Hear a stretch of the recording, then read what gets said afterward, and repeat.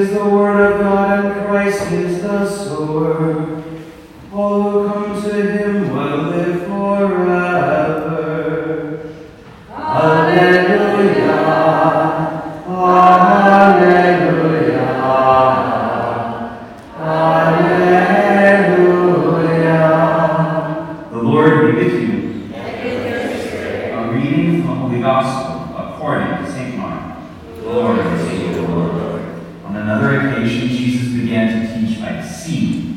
A very large crowd gathered around him, so that he got to a boat on the sea and sat down, and the whole crowd was beside the sea on the land. He taught them at length in parables. And in the course of his instruction, he said to them, "Hear this. A sower went out to sow. As he sowed, some seed fell on the path, and the birds came and ate it up. Other seed fell on rocky ground, where it had no soil. It sprang out at once, because the soil was not deep, but when the sun rose, it was scorched and withered for lack of roots. Some seed fell among the thorns, and the thorns grew up and choked it, and so it produced no grain.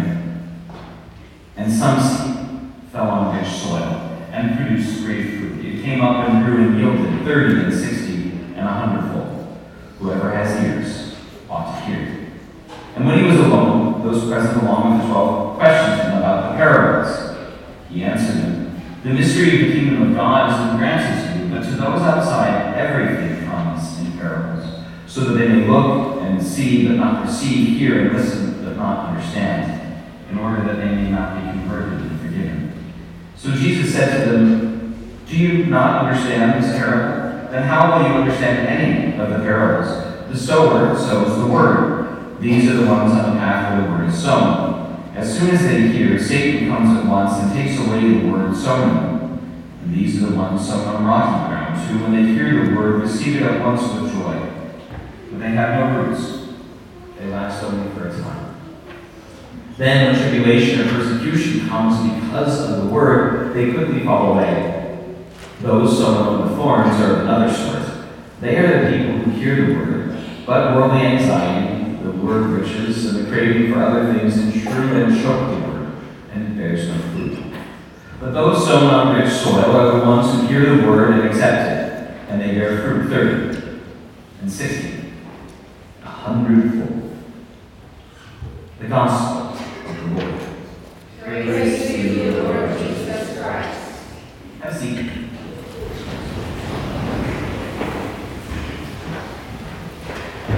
So many of your faces are familiar because I helped out here a couple of years ago when Monsignor Chido got me when we first got sick. I'm Father PJ. I'm at Christ the King, which is the parish just to the south. So you guys are the north side and the south side, and I'm the south side of the south side. Today the church keeps the memory of St. Francis de Sales. And St. Francis de Sales is famous and remembered for a lot of things, but here's the thing I want for you guys to know about him today, okay? There were 4 words that St. Francis de Sales used all the time. And they're part of what helped make him be a good priest and a good bishop and ultimately a saint, okay? And here are the words. I see in you. I see in you. Try it. I see in you.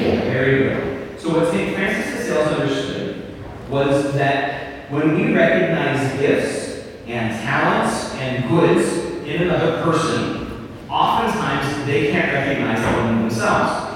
He understood that oftentimes the things that we see in ourselves or the way that we see ourselves is kind of like a funhouse mirror. It's distorted and not quite right. So, for example, I'm pretty short, right? You're pretty tall. I'm not real short. I'm not like so short I need a booster to get up on an altar. I'm just kind of short. But in my head, especially when I was younger, I really thought I was the shortest kid in the world. Anybody ever done like that? You thought something that you knew was kind of off? Yeah, exactly. So this is what St. Francis de Sales understood, because he thought his whole life he was supposed to grow up and be a lawyer. And then he got to law school, and no, it didn't work out like that. He realized God had other plans for him. And after that happened in his life, see the same thing. So, famously, he had a friend, a lady that came to his church. Her name was Jane. And Jane's husband died. She was still pretty young, and he left her a lot of money. So what Miss Jane thought she was going to do was take that money and start like an orphanage or a hospital or something like that, a place to do the works with the money that her husband left. And so she comes to St. Francis de Sales, who's the bishop. She comes to the bishop and she says, "Bishop, I've got this money, I have this good work I'd like to do. What do you think? Should I do it?" And he said, "Yes. Also, I think you should start it." She said, "What do you mean?" And he said, "Well, if you're going to do this, you're going to need a whole order of nuns to make it work. And I think you should be the head of the order of nuns." She said, "Bishop, I'm a married woman. I've never been a sister my whole life. Doesn't matter. You know how to run things. You know how to run a household. You're good with other women. I think you should be the head nun." And you know what happened? She became the head nun. And that order, that group of nuns, is still around today, 500 years later. The time and the place that St. Francis was preaching in, the place especially, was mostly Protestant. That is, they were Christians who weren't Catholics, and that was kind of the thing. That really had just started. And a lot of guys, a lot of other priests, that is, were riding around places trying to meet with people and convince them to become Catholic. And St. Francis did a little of that, but mostly what he would do is he would ride into town and he'd go find a Protestant minister, and he'd say, "You make a great Catholic priest." To the guy that wasn't Catholic, "I see the gifts in you that would make a good priest." And the guy wasn't being Catholic. It would be like going to a baseball game, like going to an ICUPS game, and telling one of the players they'd make a great football player. They had to totally change everything about what they did. And you know what happened? Every time he did that, it took. Those guys all came in, and several of them became saints too. So the point is, the gifts that are in our friends and our family members, even the ones we don't always get along with very well, the gifts that are in our teachers and the aides and the other people who work here at school, the gifts that we see in Father Rico and Father Isaac, can't be here this morning or whatever, all of that, right? All of those things that we can see other people can't. And if we don't call attention to them, they may never know them. And here's the thing, gang. Our gifts, our talents, those things that God has given us, those are the way He wants to save us. And so if we withhold our "I see in you," if we don't tell the people that we know and love and recognize good things in, the good that we recognize in them, we're depriving them of the good. A good that's properly theirs, and we're not sharing in their salvation in the way that otherwise we could. Now, in the first reading, King David had this experience with God.